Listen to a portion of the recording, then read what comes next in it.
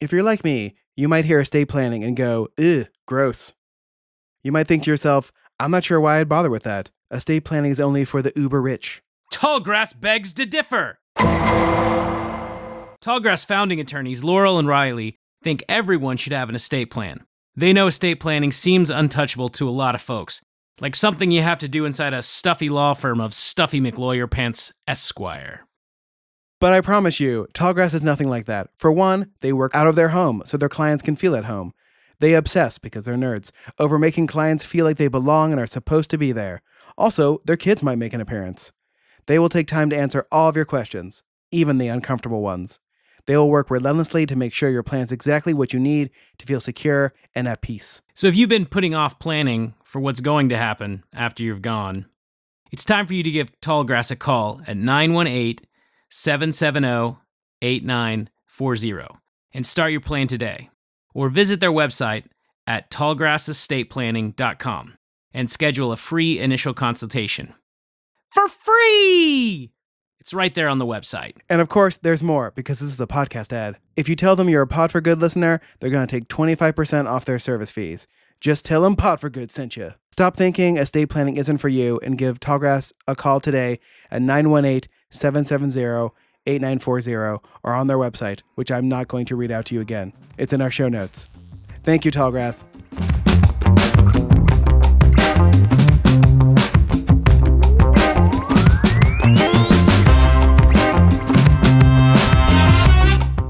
Welcome to another episode of Pod for Good, a podcast where we learn from those doing good in Tulsa, Oklahoma, and the world, why they care, what we can do, and most importantly, what you can do.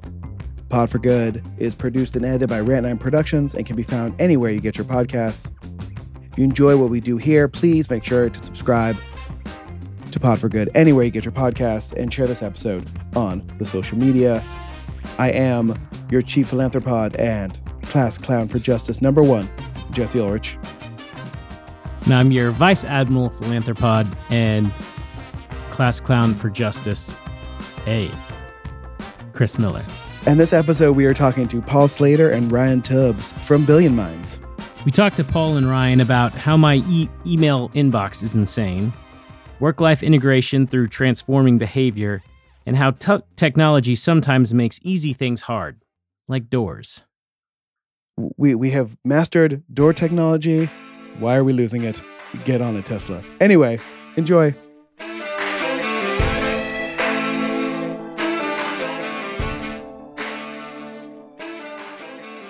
We are very excited to have Paul and Ryan, the co-founders of Billion Minds, on the podcast today. Paul, hi. Hey, Jesse. Ryan, hello. Hey. I want our listeners to know, not that it's important, but Ryan is coming to us from the past in black and white, and it's just really fascinating for all of us. So when you hear Ryan talk, just know that he's talking from a 40s film. So yeah, it's an interesting new feature. We like to call these features not bugs when you apply your noir filter accidentally. So for all you kids out there in TV land, when you're using your podcast software, look for the feature. I think it's a filter you can use in TikTok pretty easily. Not that I understand TikTok, but so Paul, Ryan, you guys can flip a coin to who's going to explain this, but can you tell our audience what Billion Minds is? Sure, I'll take it. So we're a program that helps employees optimize their work in the context of their broader lives. We do this through basically a 90-day individual transformation, and then we maintain that through ongoing support to maintain and enhance the gains that people have made. Our target is employees inside organizations that are doing unstructured and ambiguous work, or people that have gone through some significant transition. So, for example, somebody who's a new employee, somebody who's changed roles, or somebody who's looking to move up inside an organization. And it's really designed to go after a broader and bigger problem that many of us in the world have these days, which is work and the rest of our lives are merging. And as that's happening, it's becoming really, really hard to do your best work. And so that's been our mission ever since we left Microsoft about a year and a half ago now. And it's an interesting one every day as we're learning more and more about the struggles that people have, particularly in this COVID world, and in a world where it's not even clear where we work, let alone when we work and who we work with. And I mean, so this 90-day program, is everyone who goes through it, is there like a curriculum you give them, or is there like an examination period where you find out what the person's strengths and weaknesses are first? We would say it's more of an experience, right, Ryan? Yeah, it is. In fact, the entire platform is built from the ground up based on not just the research we've done, but more importantly, behavioral science and organizational change management. And so the reason why it's an experience at all is because experiences work. Just giving somebody another productivity tool or app is not going to fix the situation that we're in. What we're looking for is real, true behavioral change. Thank you. So what you're saying is there is no perfect app and I should stop looking. Okay. Well, we're always big fans of experimentation, but the problem is, at least one of the problems that we're seeing so many people face is that they're making a lot of noble attempts to try to solve the problem, but in many ways they're looking in the wrong places. It's not purely a technology solution. It's about people, it's about process, it's about organization, it's about structure. And those are all things that really underpin true habit formation. And so we have to look to the lessons of behavioral change for that. Yeah, and also, I mean, if we are looking to actually instill and embed a new set of behaviors that are appropriate for the time at which we live right now, then even just picking up a book and reading something probably isn't going to do it. Even attending an offsite at your workplace isn't going to accomplish it. And so we've focused really, really heavily on what needs to happen during the course of those 90 days in order for the new set of habits to be maintained. And so it includes an app. It includes one-on-one coaching, for example. It includes educational materials, but all of these things are designed to work together to actually create the meaningful result, which is a change of behavior. On your website, you mentioned something that I thought is a good job of describing a current issue, which is that people thought they were going to work from home and ended up finding out they were really living at work. And now that has expanded so broadly and continues to grow, are you seeing that is exacerbating this issue? Yeah, not only is that exacerbating, but people are finding a whole bunch of different ways to interpret that and explain it even to themselves. In addition to what you've just said, another thing that people are talking to us about is the fact that they can never really be fully engaged and motivated at the start of a day because they never actually disconnected from it the day before. And so what's happening as we've pulled away this structure and this period of time that was kind of enforced rest at the end of each day, when you finished work at 5 o'clock, you had a 16-hour break between 5 o'clock the previous day and 9 a.m. the next day. As that's gone, what's replaced it is kind of a continuous grind, is the phrase that a lot of people use when they're describing it, whereby work, you're never off from work. And so you can never really switch back on and be truly engaged in it the next day. And no matter what type of work you're doing, that can be a challenge, but it's even more exacerbated when you're doing this kind of unstructured, ambiguous stuff. And I think one thing to me about that's so interesting is that a lot of people tend to focus on the impact when they talk about the work-life balance, the impact on the life piece of it, that maybe people are not able to be as happy in their home life. What I think is interesting is that you're also talking about that lack of balance, how significantly it impacts your ability to work as well. That's true. And it's interesting you mentioned balance. Paul, we've been talking about this for some time. We actually are starting to believe it's not a balance challenge, or that's not the way that we should be thinking of it. We need to find new nomenclature. It's about integration. And so we use the term work-life integration instead of work-life balance. Balance implies that you're able to separate those things and then divide your time accordingly. We don't think that that's a realistic state now, just the pace that humans are operating, the way that we work and live. And so going back to your point, there's a cyclical nature to this. If your life doesn't work, your work's not going to work, and so that's basically what we're saying, is that if we can't get to the point where we have good, effective days where we're focused on our well-being and we're able to close the door effectively on work at the end of the day so we can focus on the other things that are important in our lives, then nobody's going to bring their best selves to work anyway. And so we can't just look at work to solve work problems. We can't just look at your personal life and your hobbies and your side hustles to solve a work problem. You have to look at the whole life. Well, and so you talked about how like this is great for people like in transition, and I also think it like you both of you and me are entrepreneurs, right? We have started a thing by ourselves or with a team, and those are very unstructured activities that most people are not trained for when they start doing them, right? Most entrepreneurs have an idea, like I want to do this idea, but that idea might not have anything to do with running a business, but they also have to learn how to do that too. Yeah. Well, and yeah, actually, you call up a couple of really, really interesting aspects. So one, you're dead right. This whole business of starting a business and running a business includes building a whole set of skills that potentially that you don't have.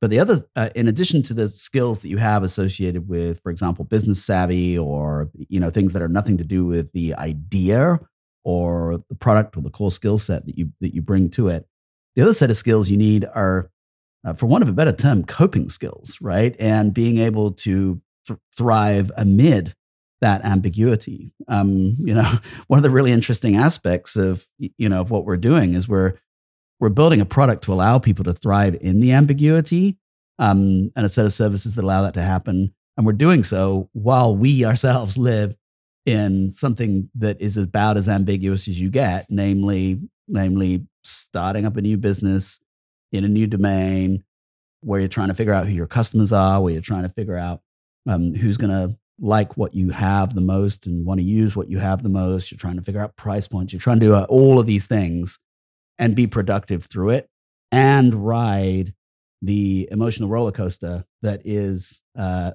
startup. So it's really interesting how our lived experience, our current lived experience, closely maps some of the people that need our solution the most. I want to stay on this for a second because in some ways, this startup culture that's emerged and really caught fire over the past 5-10 years is now almost a metaphor for life in general, if you like. So if you think about what the pure definition of a startup, and I'm paraphrasing, so I might get this not word for word, but it's an organization that operates in a state of extreme uncertainty.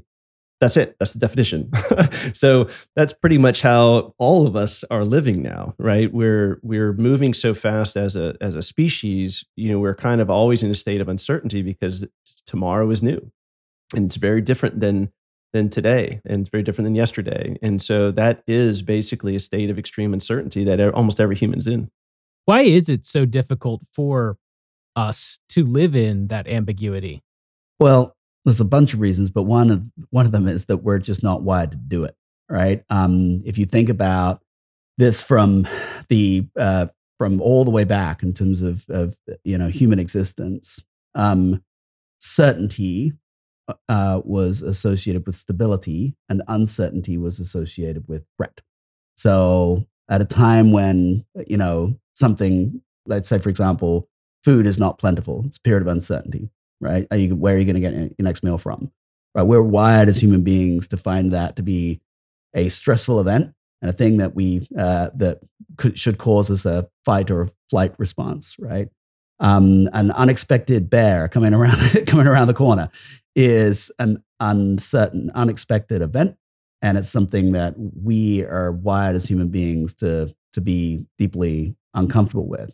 And then if you think about it from the perspective of children, right? What do we do in order to be able to create a sense of stability in our child's lives? We create structure. We put structure into our lives. So a certain bedtime, like a bedtime story, for example, mealtime at a certain place, right? You try to create these routines, these structures that are associated with a feeling of well-being and comfort and things of that nature. So it's kind of hardwired in us that structure, certainty, stability is a comfortable place, and the inverse of that is an uncomfortable place. So we shouldn't feel bad as human beings if we find that to be difficult.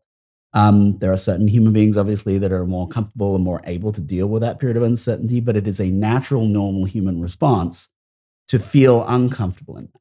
And so what we found as an organization is that it's not about like completely structured or completely unstructured, right? It's not about consistent routine and tasks versus total ambiguity. But what it's about really is putting just enough structure, just enough certainty into our lives in order to allow us to do our best work. And so that can be as simple as, for example, making sure that as an individual, you go to bed at around about the same time every day and get up at around about the same time every day. Or as an individual, you have a repeatable morning routine. These types of things can help restore just enough structure to create enough level of comfort to allow us to be able to do our best work. I was going to say, like, my morning routine has been very hard to set post having a job where I had to go into an office, right? Because getting to that office on time was what drove my morning routine, right? Not wanting to be late. Mm-hmm. When I have nowhere to go and the work starts whenever I want it to start, it's very hard to start working for me. And I'm like, all right, I've had 2 cups of coffee. I've been staring at my phone for 20 minutes. I should probably start work now. And I've noticed like I've had to give myself like either a morning meeting or something to focus my attention on. But it took a while to figure that out. You're tapping into a common theme. One of the things that we found with employees will tell us generally in confidence, that when we ask them, when do you start work? And they go, well, I look and see when my first meeting is. And then I start about 10 minutes before that. So if their first meeting is like 2 p.m, they get nothing done until 2 p.m. So these are the types of things that are very, very common human characteristics. And so that's part of the stuff that we work on with people to say, okay, you're behaving in a very normal way. Here are the things that you can do to be able to get around those very normal, very natural things that are very common to people like you. There's a word that I want us to start using, and that is skill. These are skills, and they're skills that most of us lack. And because, to Paul's point, we haven't developed over thousands and thousands of years, right? And so all this has happened so quickly, we almost haven't had a chance to revisit the skills that are necessary for us to truly thrive in the modern world, right? Because the modern world changed so fast. But that's what we're describing. So as Jesse, you're talking about the morning routine, that's a skill. Putting structure into your day and repeatable process, that's a skill. And what we need to do is we need to effectively train billions of people on developing this set of skills that will enable them to create their own personal structure, not adopting somebody else's structure, somebody else's idea of structure, but how to truly develop their own structure when all the structure around them has eroded. There's 1 billion people today who do unstructured, ambiguous work. And that number is going to double over the course of the next 5 to 8 years. And so that's where those numbers that Ryan is talking about comes from. I mean, the reality is if you don't have the skills to do this kind of work, then your employment options are going to be severely limited. And the most interesting thing that we've found about it is that you might make an assumption that people who've risen up in organizations or become more senior in terms of their roles inside organizations intrinsically have these skills.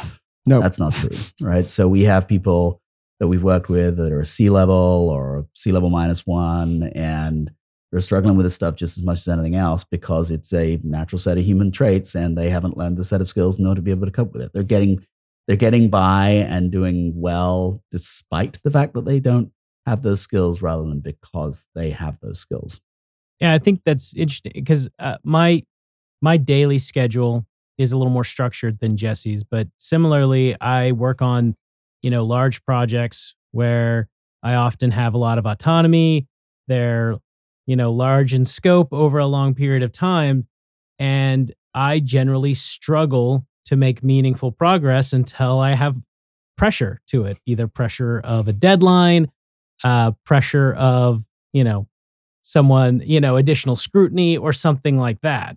So even though I have some structure in my daily schedule, my work is still often very unstructured, and it makes it difficult for me to make progress sometimes. For our listeners, we are talking to people who are like out in the field trying to do something specific to make the world better, right? But all of those people need these skills and probably don't have them. And so this is a much more like ephemeral Pod for Good conversation about how do we make it so everyone can do the most amount of good in a day they can do.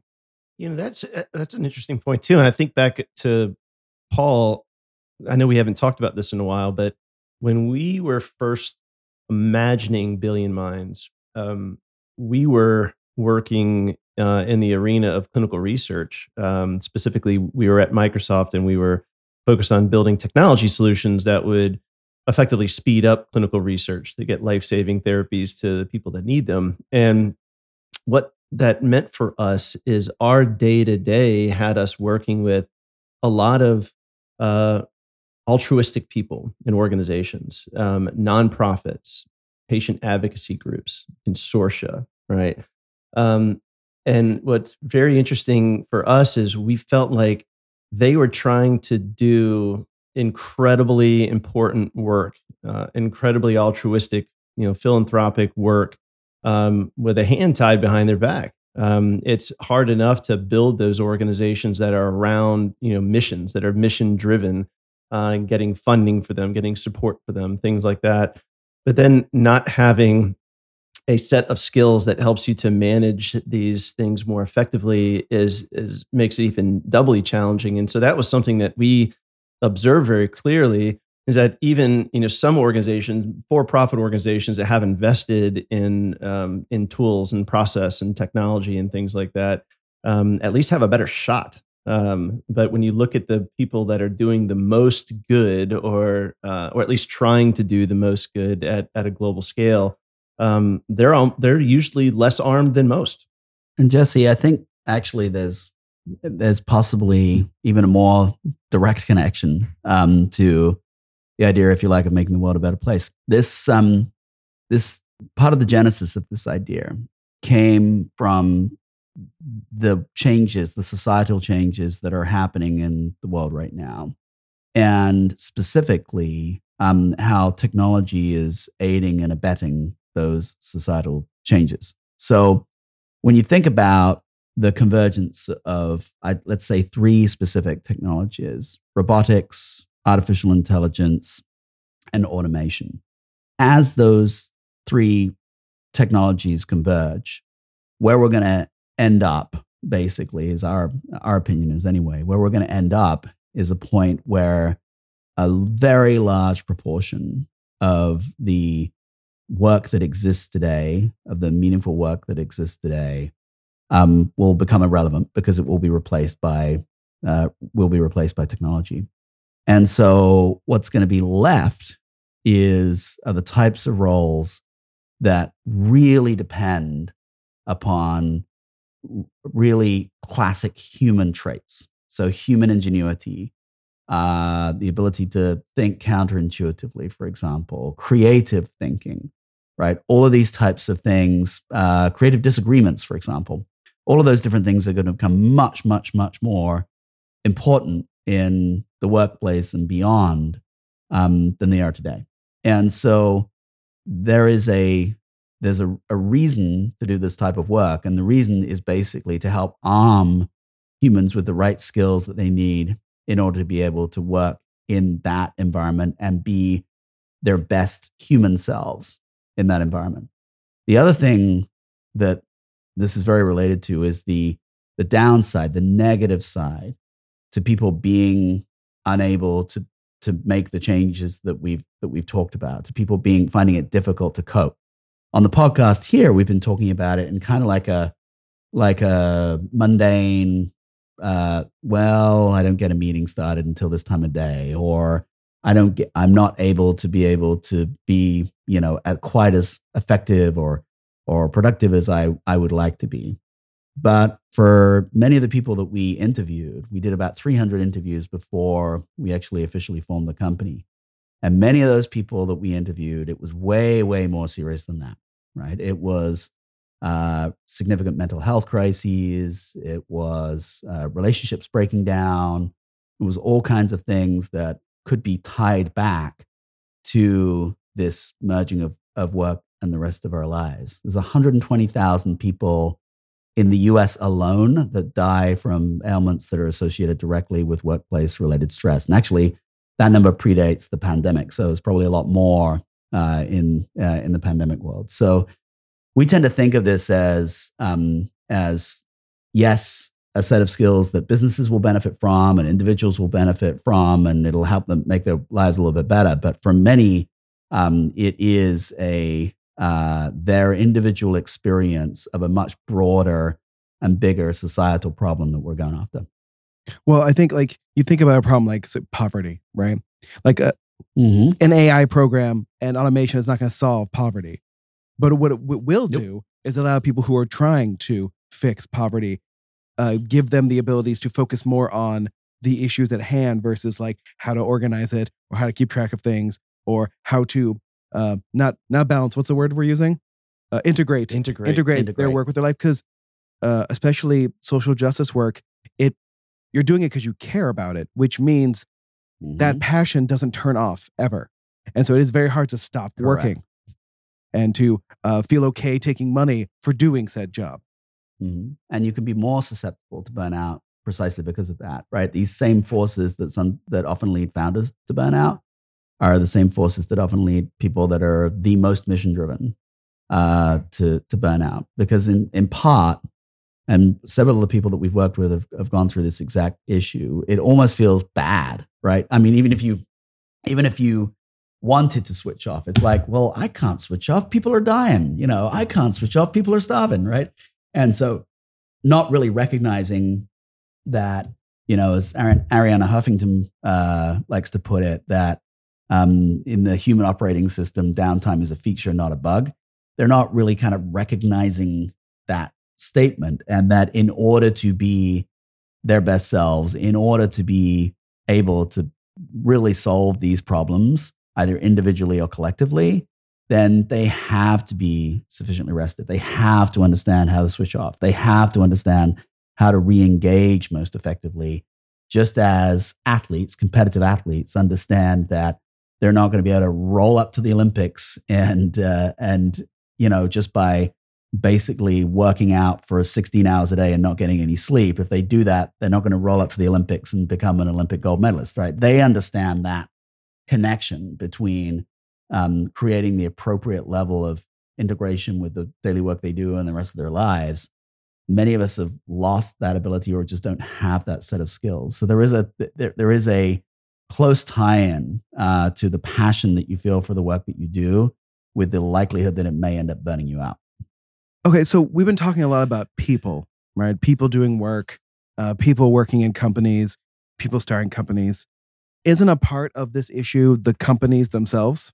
Oh yeah, and for so many reasons, right? Ryan touched on one aspect of it already, which is that the challenge and the luxury that actually companies have been able to have for the longest period of time before this merging happened between these two things is that the company could just think of the person as the thing that showed up at work, right? As in, you show up for the 8 hours a day you're at work, you're an employee, and then when you leave, you're not an employee, and we don't, and that's not our problem, right? And now, when these two things have basically merged together, there is there's a responsibility of the human to take care of themselves. There's a responsibility of the human to show up and be their best selves. But then if the company wants to be relevant, there is a responsibility for the company to provide the best employee experience. And there's a responsibility for the company to create the conditions in which the human can be their best self.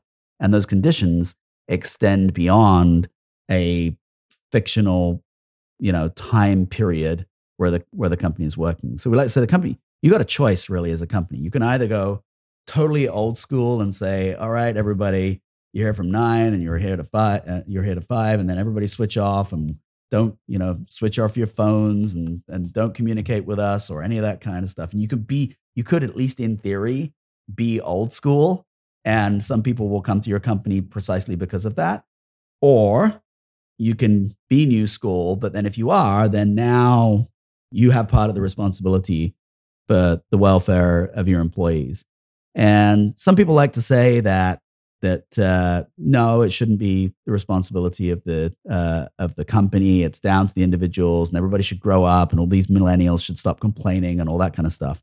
But we think that's sort of kind of an academic argument, because if the result of that opinion and the result of that behavior is everybody leaves and goes somewhere else, then you're having that argument in a in a world that doesn't comport with reality.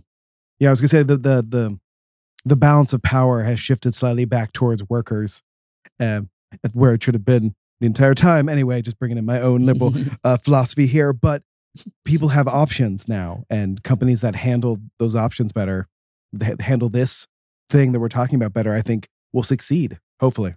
Why do people leave their jobs? Because they can. Well, and something that I think is interesting that I had never really thought of, this is something that came from a mentor at work, was that competition for talent isn't just between companies, between organizations. It's also within an organization. So if you are the group that is better at creating a culture for your employees, valuing your employees, not only are you going to keep people longer, but people elsewhere in the organization are going to want to come work for you rather than them leave you to work somewhere else. So it's almost as important to compete against your peers as it is with other organizations, as employees become more and more scarce. Yeah, I think you're right. And I might even throw in there might be even another one that we could add to it, which it's crazy that it's even considered an option. I shouldn't say crazy. It's very intriguing that it's considered an option in today's world, which is just doing nothing. I mean, if you think about it, if you look at the Great Resignation, and Paul, you might have the statistics more to mind than I do at the moment, but when you look at the volume of people who have resigned, there's a great percentage of them that resign without a new job in mind. And so almost organizations, so whether it's different organizations, Chris, or internal organizations, they're competing, but they're also competing with an alternative reality, which is that you're competing with what does it all mean? It kind of positions that people are in right now, and spirituality and stuff like that. That's I mean, I don't think that anybody saw that coming. That's in talent development, recruitment, things like that. Yeah, the stats on it are interesting. The overall size of the civilian workforce, in other words, non-military, despite all of this, number of people resigning, about 4 million people resigning month on month for close to a year now. Despite that, the number of people that are actually in the workforce as civilians has actually remained fairly static. But that itself is behind that. There's a whole bunch of complexity that's underneath it. So first off, the size of the workforce, at least in theory, due to demographics and so on, should tick up anyway, and hasn't really been ticking up at all. It's been remaining fairly static. But also what's super interesting is that you've seen people move in and out of what one could call, if you like, semi-retirement. So there's people that have been retired who are coming back into the workforce. There are people that are in the workforce that have opted out of the workforce. And all of that points to what Ryan's talking about here, which is, what we sometimes refer to as not a great resignation as such, but a great reevaluation and a great reshuffle as people are finding their own spot inside this thing.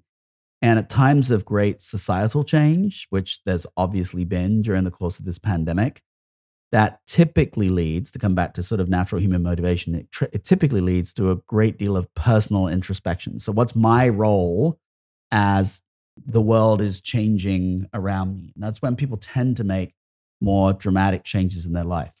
Anytime we talk about these type of studies of human behavior and interaction, I'm always interested in intersectionality. So how this type of behavior and program intersects with different generations, different races, different genders, things like that. Have you noticed any differences? Are there any sort of universal themes you see across all groups? So we've seen some things, and some things are really interesting. So for example, the people that resonate the most with the challenges that we're facing here, they tend to be a little bit associated with certain demographics. So for example, as people are moving into the workforce, as they're moving out of, say, their school experience into their college experience, and then out of the college experience into the workforce, that's a period of significant transition. So that period of like moving into the workforce and then basically going through that adjustment as they kind of come out of college and go into the workforce, a very different workforce than their parents experienced, or potentially even their older siblings experienced. Often a workforce that doesn't include much face-to-face human interaction and that rapid assembly of soft skills that you normally get when you're sitting in an office with a bunch of, gnarled veterans that you've never really hung out with before. That's gone. And as a result of that, that's very challenging for people that are coming into the workforce. We often think, oh yeah, they'll be fine because they're used to all this digital technology and all that kind of stuff. But in reality, what they're missing is that kind of human dimension. And then as you go from there into, I would say, like later stage career people, so people who are maybe in the late 40s, early 50s, as it were, they've got their own set of complications. And it comes back to the point that Ryan was making earlier, which is the relationship between the work and the non-work environment. Those people typically, their work has got a bit more complicated. They've got new sets of responsibilities. Maybe as they've gone up in the organization, the work has become a bit more ambiguous, but also often a ton of complexity in their non-work life. So they've got kids themselves that are in college or just about to go into college, right? They've got parents potentially who are suffering some health issues or something along those lines. And they're having to deal with the specific challenges and balance those challenges against the interests of their work life. And so we think of it, so there are obviously some demographic currents that tend to affect that. But then if you start to think about that in terms of male versus female dynamics, right? Obviously, in the case of women, they often have a significant changes that happen in their personal life that have to be balanced against the needs of their career. So they may move in or out of the workforce as they're having children or something along those lines. And so that's the, if you like, the added complication that women often tend to have in the workforce, even as we're moving into a societal world where there's more co-parenting and all that kind of stuff. That burden tends to fall more on women than on men. So it's really associated with when those transformational changes happen in people's lives, either in their work life or in their non-work life. And that's when they tend to face the biggest challenges to try to adapt to those new changes. It could be big, like the ones we've just been talking about, or it could be really simple. Like I took a new job across town and now I need to drop off my two kids at their old school before I can get to work. And I can't get to work at 9 o'clock in the morning. And now I have to get to work at 9:05. And my coworkers keep wondering why I'm turning up 5 minutes late and think I'm lazy. That's a microcosm thing that doesn't seem as dramatic as some of those other things that we're talking about, but can be very, very impactful for the individual. And Chris, you mentioned the word universality, which I think is interesting, and I want to hit that very quickly in two unique ways, because I know you guys, the startup game, universality for an entrepreneur can be a gift and a curse. A gift in that it's great to think like your total addressable market is the whole world, but that there's the byproduct of that too, which is really tough to nail your ICP. So through a business lens, the universality is an interesting dilemma if you like to manage. The other thing is one thing that we do see universality across all demographics, across all psychographic characteristics for the most part is the problem. It's nuts that 100 out of 100 people that we talk to are like, yeah, it's tough. It's tough to get through my day. I mean, if you stop to think about that, that's pretty crazy. It's like, I mean, go outside and just somebody off the street, just walk down the street and grab them and ask them how their day is going. Probably, yikes, it's tough. It's gonna be tough to get through it all. The HBR article Beyond Burned Out came out, which and we read through that, and it's talking about how I mean, the stats were outrageous. I mean, 84% people are saying that they can't manage their work and life integration and et cetera. I'm paraphrasing, so I'm kind of using our nomenclature, but that should be on a billboard, not tucked away in some gated content on a site. I mean, that's crazy. That should be required reading. So like the problem, there's a universality to the problem. And then briefly on the solution side, one thing that Paul and I have realized over the course of probably the last 18 months is you can't really do anything until you solve the problem of the day. And that might seem very simple, maybe even a little puerile to just think about just a day when, what do you want to be when you grow up? And, thinking big. Those are all very important things. But if you can't get through your day, you're not getting to any of that stuff. You're not in the right mindset. If you can't switch off at the end of the day and get some rest, if you can't get some exercise, if you can't if you can't get over this anxiety, this low-level anxiety that seems to just be pervasive across everybody and every day, forget about those big goals. So that's why we've kind of come to, we got to solve that first. That's got to be job one. And I got to say, when one of the thoughts that crossed our mind when we were two people who came from Microsoft, and both of us have worked in tech for most of our entire lives. It's kind of scary to think that, given all of the promise of technology, given all of the things that have been told to us as a population, that everything's going to become so easy and everything's going to become, life is just going to be so much better. I used to say better living through chemistry. It's like better living through technology, right?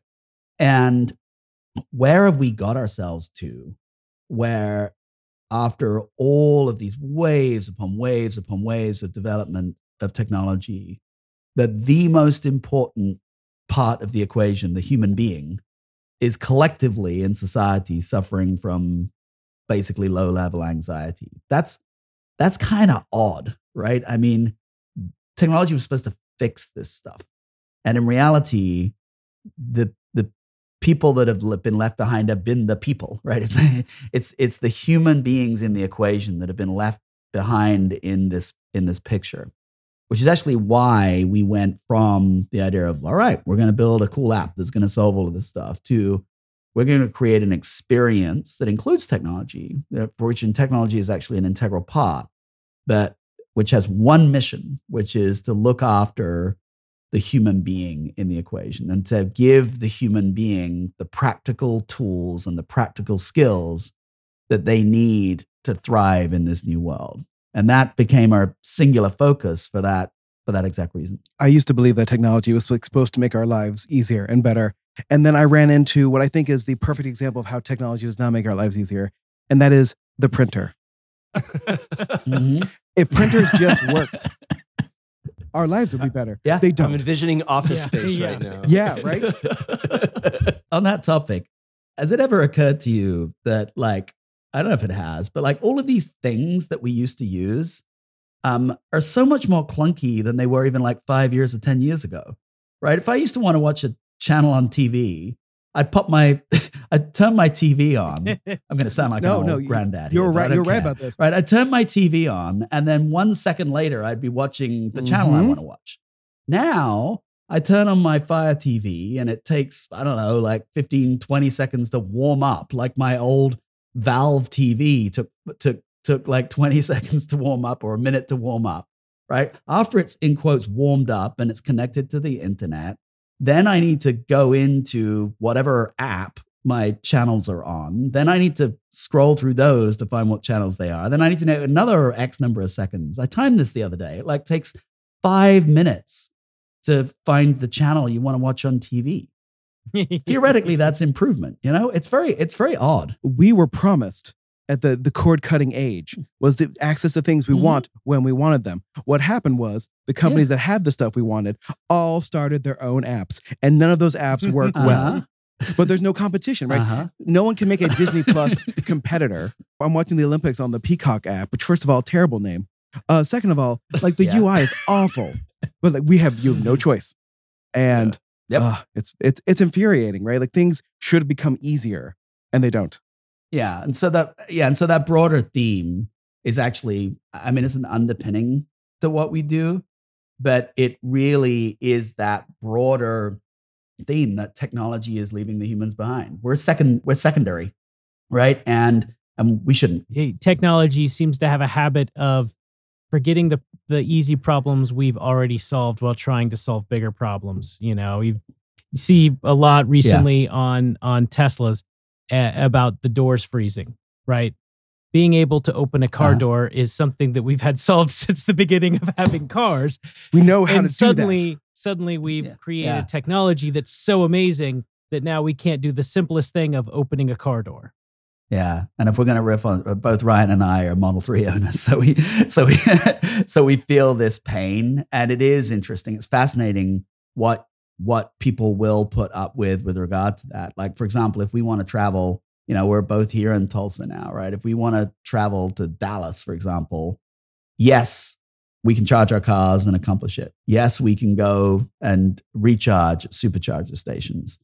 But how long is it going to take us to get there versus how long would it take us with the gas vehicle that it's replacing? Now, it's wonderful that we're shifting to electric cars, but the very fact that the penalty that you pay as a human being is 2-3 hours more and driving out of your way 60, 70 miles in order to be able to find the location to charge it. That's, again, an indication that, like, as a response, there's a responsibility for all tech companies, including ours, to really try and put the human being front and center of the experience again. To your point where, like, we should care about whether a human being can open a car door.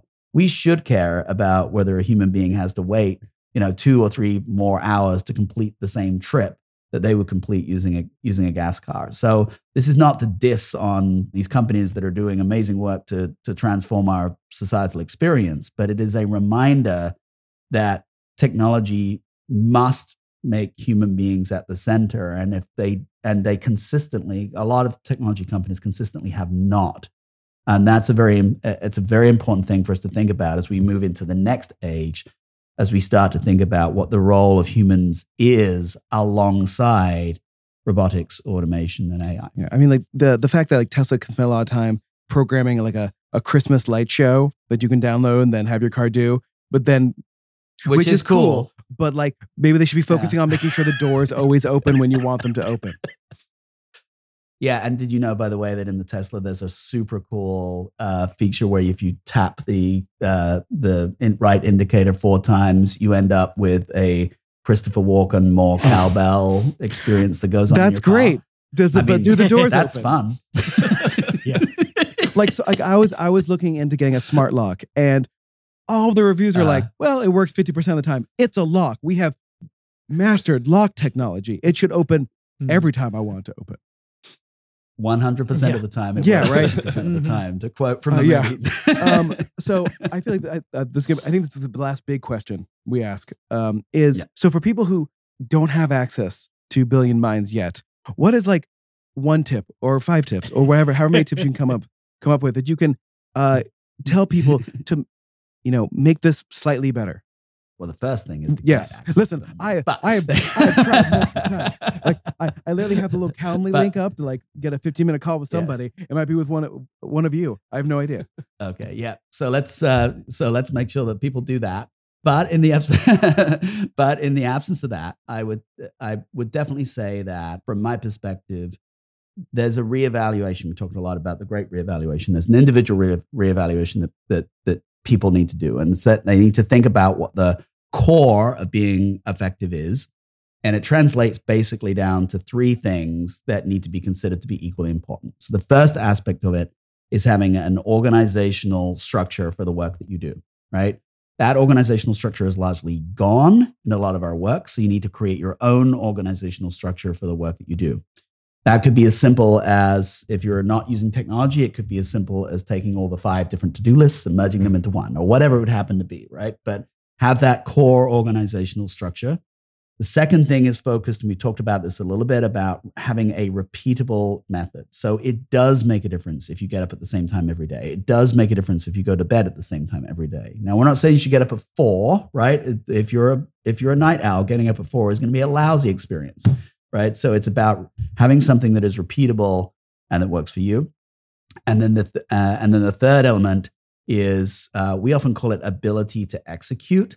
You can think of it as well-being if you like, but it's basically putting in the appropriate things that you need to in order to be able to allow you to accomplish those other two things. So that for most people at its core, it translates to rest, nutrition, movement, things like that are basic physical things, and then looking after those other aspects of your life that could be spiritual, financial, emotional well-being, those types of things that are necessary in order to be able to allow yourself to execute. So what we strongly suggest as a starting point for people is take a step back and then start to think about how well you do across those 3 different dimensions, and then start to put in a place a method that works for you in order to be able to function well across those 3 different dimensions.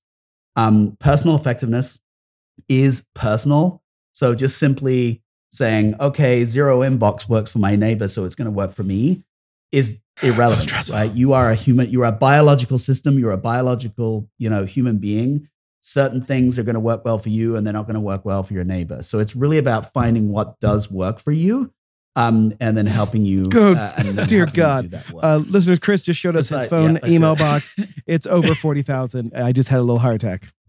So, and so Chris is not a zero inbox person. Just if you tell Chris to be a zero case. Inbox person, He's an infinity. It will never ever work for Chris. So it's about finding what's right for Chris, and so that's why actually we structured the program in the way that we did, to allow people to understand the overall habits of really effective people. And then actually to be able to then take that and define what makes them personally effective. And so that's at a high level, that's what we would suggest, where we suggest people start. Chris, show your phone again. I'm gonna add a little marker so I can clip that as a video thing, and we can all make our shocked face at your emails again. Almost 50,000. All right. Wow. Yeah, just mark all on red, Listen, all red. I have a Gmail account that is completely compromised by spam, and every once in a while I get a wild hair and just delete tens of thousands of emails at once. I just haven't done it in a while. But as we're getting close to wrapping up, if people listen to this and they're really interested, how can they connect with you? How can they learn more? How can they potentially, bring you into their organization? So there's a couple of different ways for organizations that are interested in this. People can go simply to the billionminds.com website. Actually, if they want to just go direct, they can go billionminds.com/learn more, and they can schedule a conversation with us to talk about what will work for their organization. We are just experimenting actually with an individual program as well. So if there are individuals that want to go through this as well, they can do so. They can visit a site called effectiveness.me and they can get started. We predominantly work with organizations, but we have taken the best learnings that we've got from those organizations and are trialing this individual program as well. So both of those are options for people. Also your podcast. Absolutely. Oh, thank you for mentioning that. Yeah. So we have a podcast which is called Way Too Busy, and go check that out. And actually, we just dropped the first episode of season 2. Feel free to go and check that out.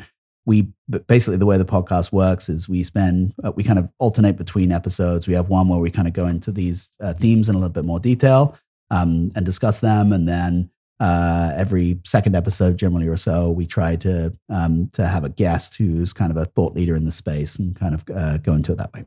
Very cool. And that's on your website, billionminds.com/podcast. So, yeah. Well, Paul, Ryan, thank you so much for joining us today. This was great. I'm still stressed and a little anxious, but I feel like there is hope in the future. So I appreciate it. You need a little virtual hug. Yes, absolutely. Well, just one of the things that we say very commonly is that if you feel the way you just described, Jesse, you are actually the normal one. Great. Yay, I guess. Have you ever been described as No. normal before this? No, I have not. and I Yeah, don't Jesse, like it was all our that. teachers that were wrong, not us. Thank you all for listening to our episode with Paul and Ryan from Billion Minds. Please check out their website, billionminds.com, and subscribe and download their podcast, Way Too Busy. Speaking of podcasts, please follow Pod for Good on Facebook, Twitter, and Instagram. And please subscribe and leave us a review on Apple Podcasts. As we say every once in a while when we remember that if you leave us a review, we will read it on air. So, Tulsa, get it done. Broken Arrow, you know what you did. Be safe out there.